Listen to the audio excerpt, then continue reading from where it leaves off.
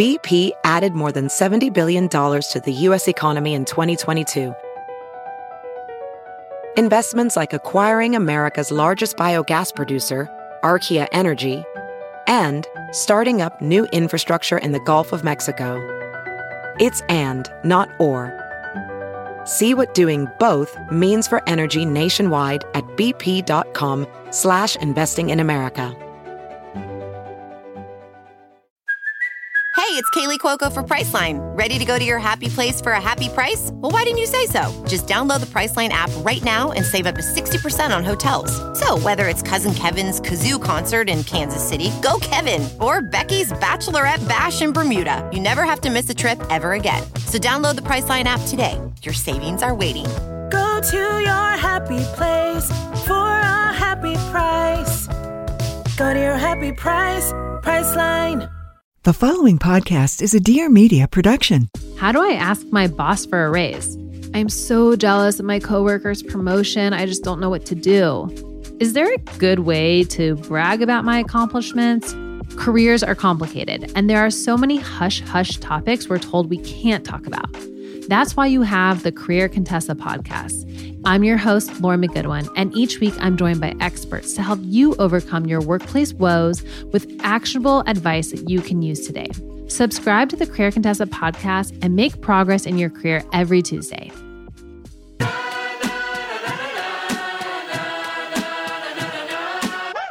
I'm Caroline Stanbury, star of The Real Housewives of Dubai. I'm remarried and living my best life ever. See, there's so much life after divorce. I'm starting my new chapter unapologetically. I'm bringing real stories, real life, real talk on all things that aren't said between each other, society, the sheets, and everything in the middle. And lucky me, you'll be joining me on the journey. Listen to all new episodes every Wednesday, so buckle up. Welcome, Daniel Herrold, to another episode of Divorced, Not Dead. And I'm really excited to have you today because, frankly, I think I've had one other divorced father on the show. And it's going to be so interesting to have a perspective from the other side, because I do believe that men get quite a bad rap in all this. And it's always about the woman and her feelings and everything else. And actually, it's just as hard getting divorced and, you know, the children moving out and all of this. And so I really am excited to talk to you today. And I know that you have set up a group for over 40s divorced parents or men, is it? Yes, divorced over 40. Yes. Men and women. Men and women. Perfect. So tell me your divorce story and what sort of prompted you to sort of set this up. It's probably like any other divorce story. You know, I lived in a place culturally where there's like an expectation when you graduate from college, you get married, you have babies, you start working. And I dated my wife at the time, or soon to be wife, right out of high school, all through college. We got married the summer after we graduated from college. So I was like 22 and had my first baby at 24. Ridiculous, by the way. I have two sons and I come from exactly where you come from, which is that's what society tells us to do. And now knowing that, I would never let my children do that. You're far too young. Yeah, way too young. I mean, I had 3 kids before the age of 30. So, I mean, you think about your life. I mean, I had no opportunity to even discover myself. All of a sudden I got to put food on the table. And so I'm like building this career, raising kids. And, you know, we had a 26-year relationship, married for 22 years. And, you know, there wasn't anything that significantly like created the rift. It was just like a slow fade, like a lot of people have, where it felt like I was like 2 ships passing through the night, you know, too busy dealing with kids and career. And we just never focused on each other. And about 3 years ago, my ex sat me down out at the pool and said, we're both miserable. You know, I'm not enjoying it. You're not enjoying it. You know, our kids were in high school at the time, 2 of ours. So we had still 2 at home. And I agreed to move out. I moved out about a couple weeks later. And I mean, literally, Caroline, that first night, it was like this huge albatross was off my shoulder. I felt free. You know, my home was just so toxic because we were just so miserable. And we soon knew after about probably 3 or 4 weeks of me moving out that this was the path we needed to take. And we probably had the fastest divorce of anybody that I know. I mean, it was a 90-day process. We both sat down. We both said, look, we're going to do this the right way. We sat down, we negotiated everything over the dinner table in a matter of an hour and a half, and we were done. Hired an attorney and got it done. I mean, your story is very similar to mine. I was, married 18 years. And I think, what is amazing about what you're saying is exactly how I felt. There wasn't this big catalyst that sort of blew up and it was like over because someone cheated or this big bomb had been dropped and, someone did something terrible, which is what everybody else looks for. What do you mean there's nothing wrong? But there's enough wrong when you're just not happy because, now my ex-husband is dating and obviously I got married and I'm having a blast. Yet somehow raising the children in that environment, because maybe my new husband isn't their father, we have so much fun as a couple and I have my responsibilities. Obviously, I still have to put the food on the table with him, but we're a couple. And maybe, that's what's so different because I used to look at second marriages and go, oh, I wonder, they look so in love because you've really chosen that person. You've taken time and you sort of have hindsight of what you do want this time round, I suppose. And I also, I had a divorce just like you, where we did everything round a table with one lawyer in 2 minutes because the pot is the pot is the pot. What's the point of fighting? Right. Why do you need to go through all of that anguish and fight over who gets the silverware? I mean, literally, when I moved out, all I took were my clothes. That was it. I left all the furniture. I left all the possessions. I took my car and my clothes. I bought everything for my apartment secondhand. And I didn't want any of that stuff. You really learn as you go through a divorce, like the material aspect, the material things, to me at least, they didn't have any meaning. I wanted happiness. I didn't want the things. And so I was willing to give all that up just to pursue happiness. 1,000%. But also it's not like, what are you going to do? A dash and grab. You're taking them from your children. Your children are eating on those plates and the silverware. At the end of the day, what are you going to, you're leaving a home for your family and you've made the grown-up decision that it's not working for whatever reason. You don't need to make this a sort of catastrophic thing all around. So by doing it this way, the kids aren't as sort of, what do you say, interrupted in a way, because they get to keep their home. And my ex-husband did the same thing. He left, and we did have an up and down whether who was going to walk out or which one of us was going to leave the family house. But it normally is the man in these situations, rightly or wrongly.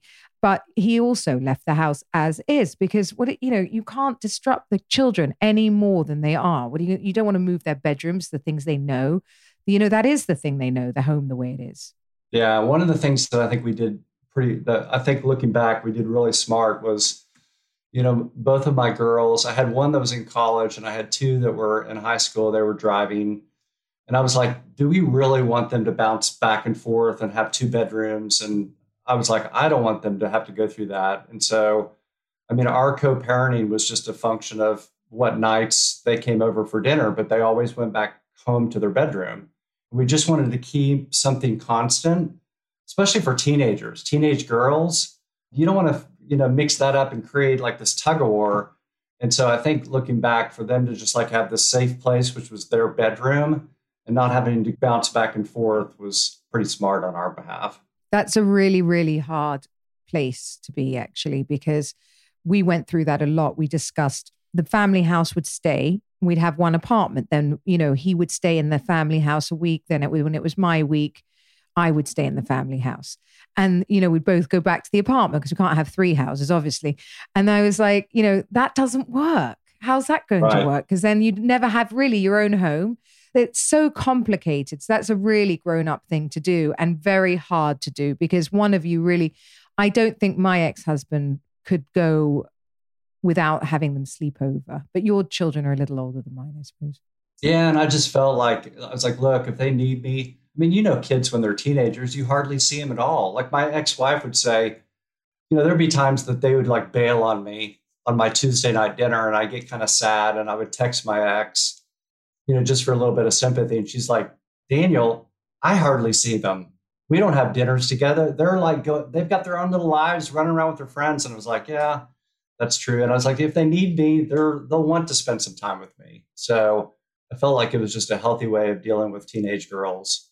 Yeah, I think it depends on the age. Mine, as I said, were 12. Well, I guess they were sort of 10, 9 or 10, my boys. So they were sort of a lot more needier, and we had a lot more problems sort of blending the families and going into Right. new homes than you're experiencing. I think teenage girls, you're absolutely right. They disappear for a week. There's no, and they don't want to, all parents are uncool, so it doesn't matter.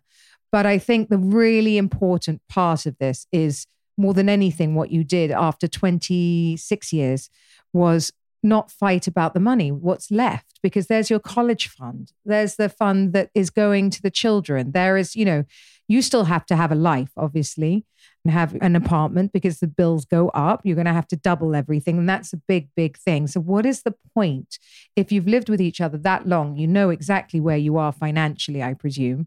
So there is just no point fighting over things that you can't change. I mean, money's replaceable. And so why fight over it? And, I just had this philosophy going in that my success in my career was partly because of my ex-wife raising the kids and being home and taking care of the family. Why wouldn't she be entitled to half of that? That was never a question for me. It was never a question of what's the least amount of money that I can give my ex-wife. I felt like half was equitable. And for a long time, that's paid back in so much dividends over fighting over a nickel, because my kids recognize it, and my ex-in-laws recognize it. And my ex-wife, even 3 years later, says, thank you so much for providing for me. And so that in itself is so much more rewarding than, taking home a couple extra $1,000, per month or whatever it would be just to try to win. 100%. So what is it? So you've now started a dating club. Well, I started this community called Divorced Over 40, which is not a dating club. And this led to the dating. And the community was built because, I did all the wrong things in my post-divorce. I dove into dating way too early. I had a lot of fun in dating, and COVID hits, and I can't date anymore because nobody's dating. And I'm sitting back here, I'm thinking, oh my gosh, I don't have any friendships. I haven't invested in anybody. And guys are kind of like that. I think women have this tribe, and a lot of the tribe carries with them, even after a divorce. With guys, it's hard to even have friends to begin with. And then the divorce, then you lose them all. And I made this conscious decision the summer of COVID to really focus on cultivating friendships. And that led to this organization called Divorced Over 40, which was really meant to provide support for people that need friendships. I think you're relearning. You have been out of the dating scene since you were in your 20s. So it's changed quite a lot since then. Yeah, my friendships as a single guy was, at 18 to 22, high school. And so, I lost all of that. And how to talk to women even, because I suppose when you're married, you don't do that.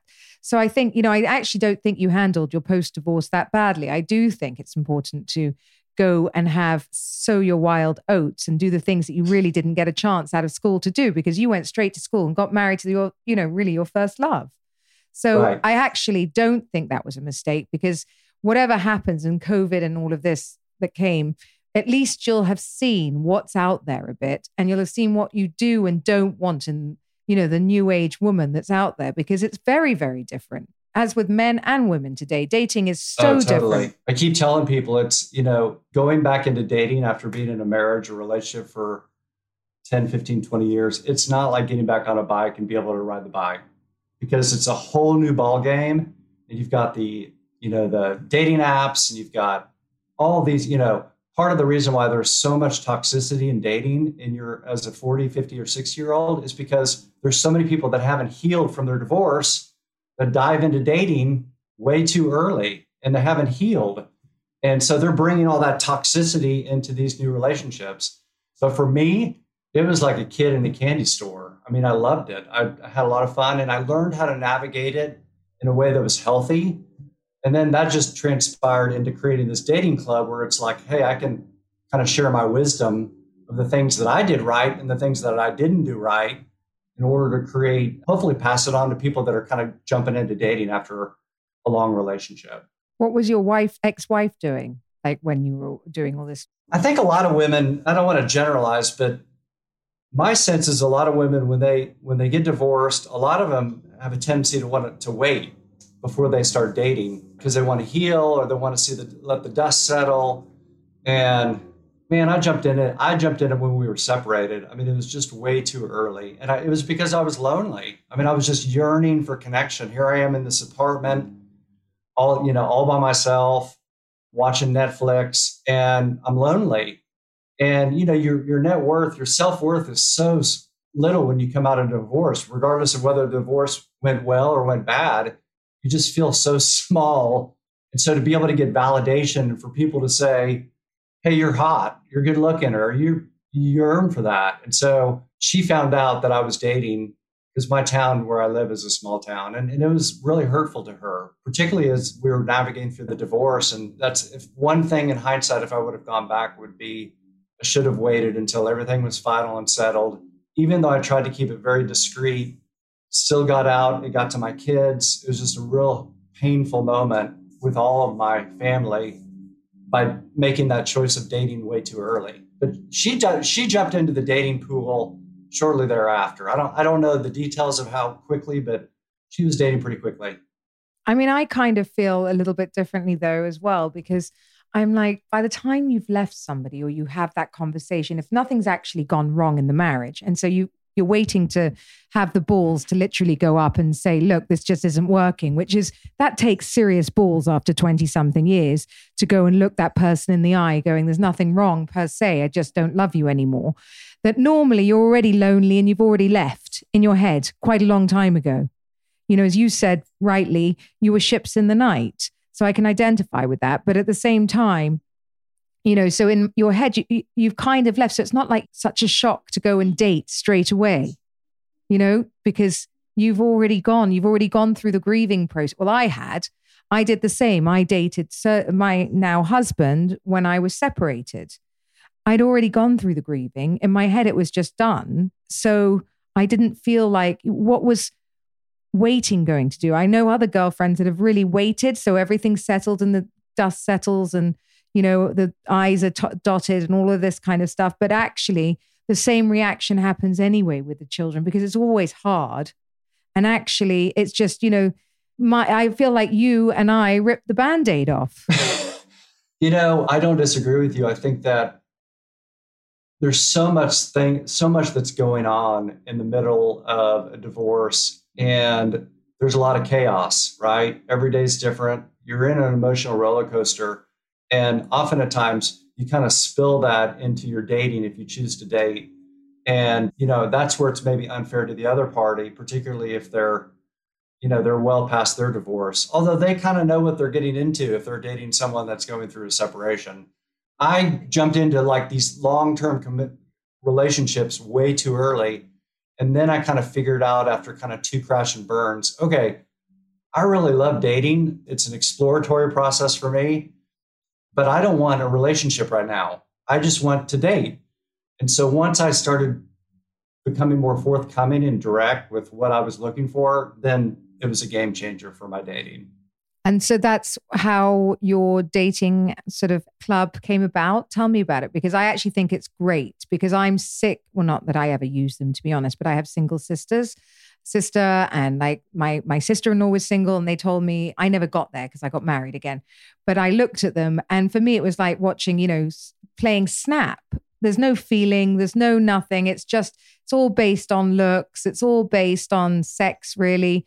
So how does your club differ? I like the fact that it's for over 40, so I presume it's for real people. Yeah. I mean, it's called the Intentional Dating Club because what I'm looking for, what I hope to do is provide a community for people that are really looking for their plus one. And what I found in the dating space is there's no community. And people want community, and they don't really want to talk to their family. I remember my mom asking me about dating. I was like, oh my God, if she has to ask me and she wants to set me up with someone from church, or and a lot of times you don't want to talk to your friends about dating. because they often give you a lot of bad advice. And so I wanted to create like this safe place where daters could jump in and they could talk about what they're going through. And then what I can do is I come in there and I kind of impart the wisdom that I learned of how to navigate it safely, how to use a dating app as a tool, but not the be all end all tool to find your plus one. There's plenty of other ways that you can organically meet people. You just got to put yourself out there. And a lot of people get so closed-minded because they think, well, everybody's on the dating apps and that's the only path that I'm going to find someone. And I'm like, no, that's one of many different avenues. And I'm going to tell you how to navigate that safely and minimize your time there where you're not wasting a bunch of time, but also go fish in some other ponds too. There's plenty of fish in other places.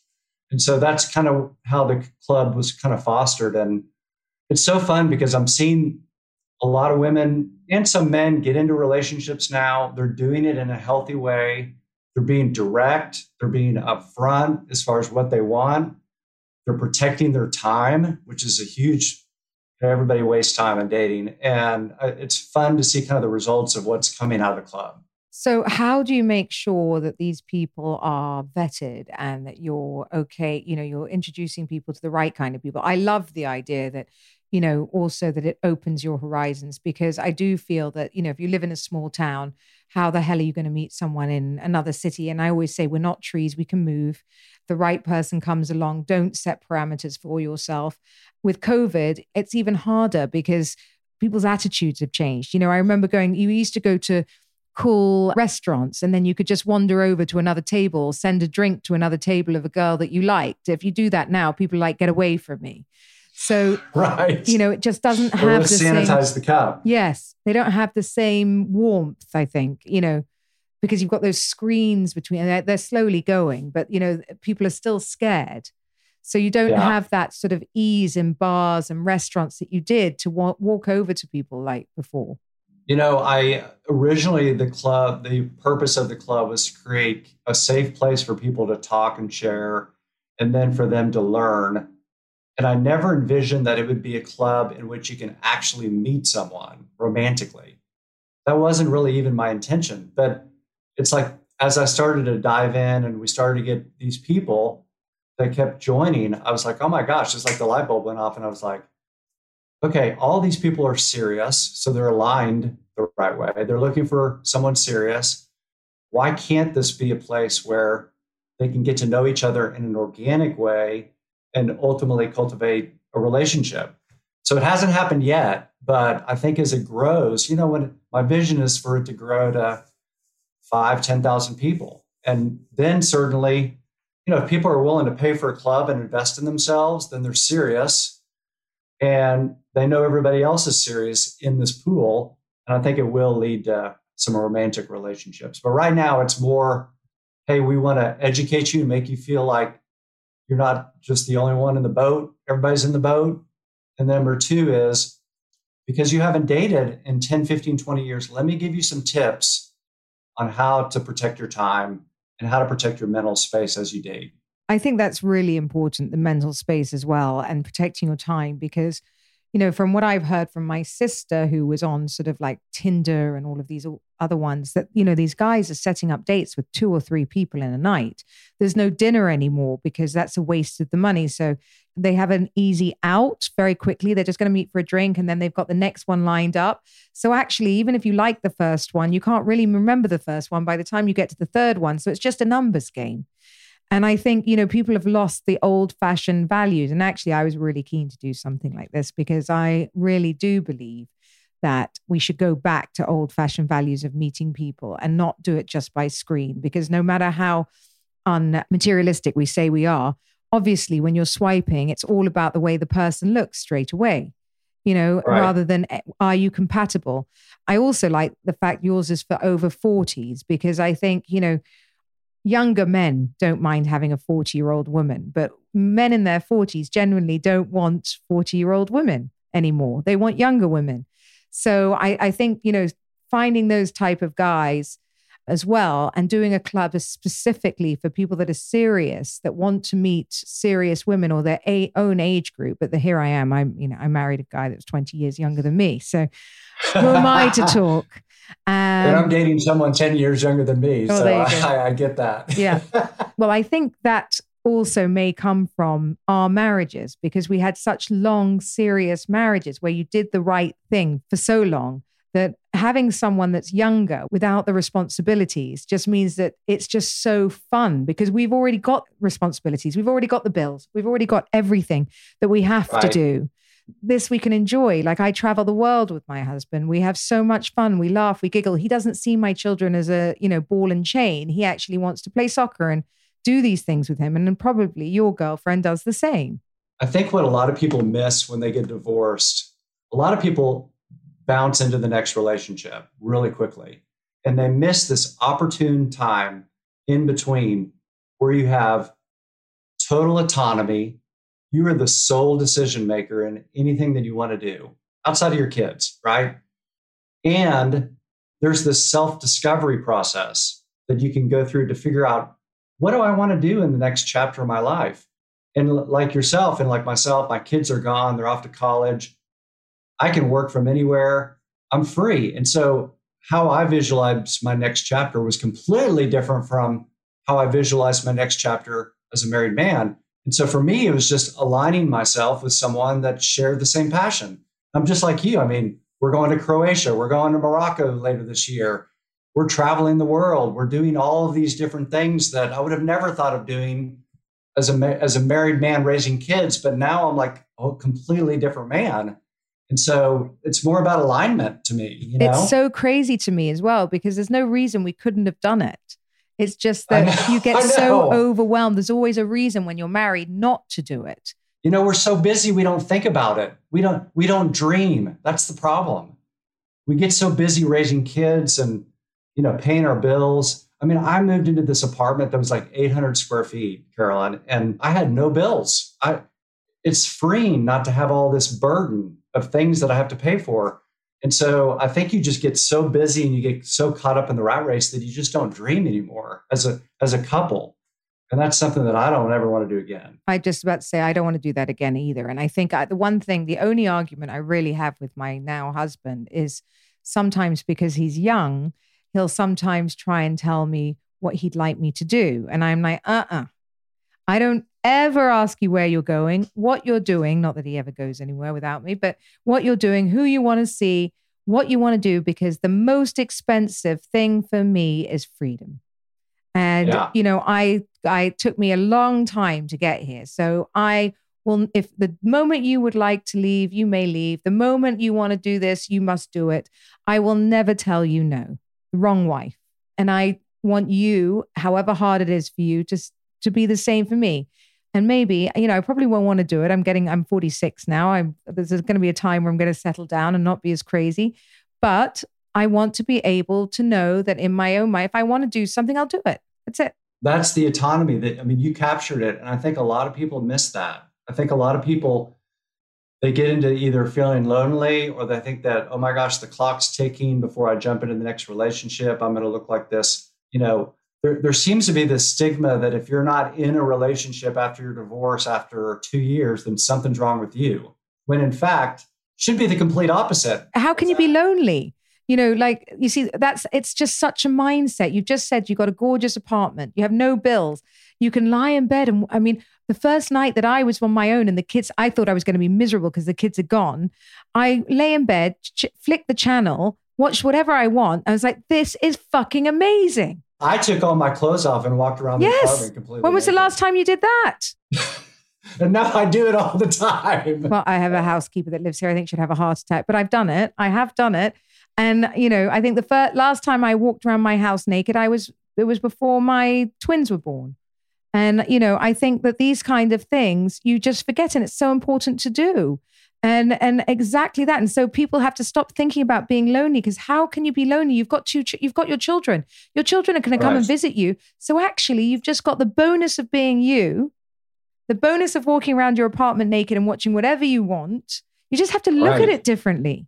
It's literally in your mind. It's a switch. It is. And, you know, the reason why we created Divorced Over 40 was we can create an alternative for you.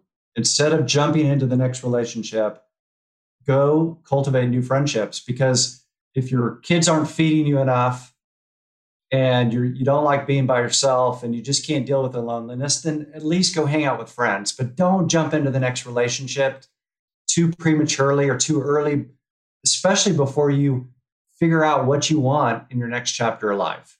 Well, you write a lot about loneliness. So, I mean, I just want to talk about that, like, because, you know, but I find that very interesting because you've just said you've dated a lot. How were you lonely? Just it's in your head. It's totally in your head. Yeah, because you're right. I have my kids, I have my family, and I had some friends, but, you know, when you're sitting there, I can remember sitting there in the apartment, you fix yourself your own dinner, your kids aren't there, night after night, you're tired of watching the next Netflix series, you're yearning for human connection. And because I didn't have any friendships, nor did I intend on cultivating any, I jumped into dating. That was my fix in order to kind of fill that void. Well, I think dating actually makes you lonelier because you don't really like the person. So to be honest, you're having the sex, you're going through the motions and you want them gone. That's what I know from all my male friends. So it's not like that's the fix for loneliness. I think it makes you feel worse, not better. 100%. The only way to overcome your loneliness is to switch it. And that may take healing, and that may just take pushing through it. And maybe it takes going and finding some new hobbies, going and exercising, trying something different. You know, there's lots of things that you can do to kind of keep your mind busy or do fun things, but don't always rely on the human connection as a means of filling the loneliness gap, because I think that's short-lived. But it's like I always say, you can't find, someone else can't bring you your happiness. You have to find happiness within. And I think it's the same with the loneliness. It's a positive attitude, positive mind, positive life. Daniel, this has been amazing. I've really enjoyed it because, as I said, you're one of my, I think, as I said, very, very little male guests from a male perspective as a divorced father. And I think it's so interesting because it's the same, man or woman. It really is. We all go through the same. I think it's painful. Whoever starts dating first, moving on is always difficult. But you seem to have really crushed the game by coming out of this on top with your wife as your friend, your family, and showing people that getting divorced doesn't need to be this fight. And it can be something actually where you can coexist and have an amazing life as a family still and have your, I call it having your cake and eating it, really, if you do it right. Totally. And I wish that more men would, well, I love what you're doing because I think that there's such a negative stigma on divorce. I love that you're putting a positive spin and saying, look, life can be epic after you get divorced. And I'm a big believer of that. And I think more men need to come out and talk about what they've gone through, but how they've come out on the other side. And so I'm happy to be here. I'm honored to be here. I actually also just want to leave it with, because a lot of men lose sight or try to hold on to financials. And, I had the same sort of divorce as you did with my ex because I was with him forever. So, he didn't fight me for the money really. And that means, because it's so short-sighted, it's just a minute, where at the end of the day, for the rest of our lives, we're going to be a family. We just are, like it or not. And so there is just no point screwing the other person into the ground. You shared a life, you've got your kids, money comes, money goes. Money's replaceable. If you don't believe in that mindset, then you're going to have a miserable divorce. I'm a big believer in taking the high road. I'm a big believer in being equitable and fair. And I think people that are playing that tug of war to try to get the last penny or to win is so short-sighted. And all it's going to do is it's going to prolong the emotions that you're going to feel, the guilt, the sadness, the anger, just prolongs those emotions. Why not do the right thing and come out happy and glad that you did the right thing? You look at it in a completely different perspective again, and you come out with everybody winning. Because at the end of the day, if you're prepared to spend that much money on a lawyer, why aren't you prepared to spend that much money on your kids or your wife? So, right. I completely agree. So thank you so much. This has been fascinating. I'm going to get you back on one day because I love this and I want to hear more about your dating journey. But thank you again for coming on tonight. I've really enjoyed it. Thank you.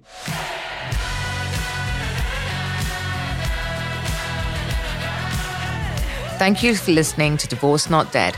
Tune in next Wednesday for a new episode. Don't forget to subscribe, rate, and review. We'd love to hear from you. Follow me on social media at Caroline Stanbury for all the behind-the-scene action.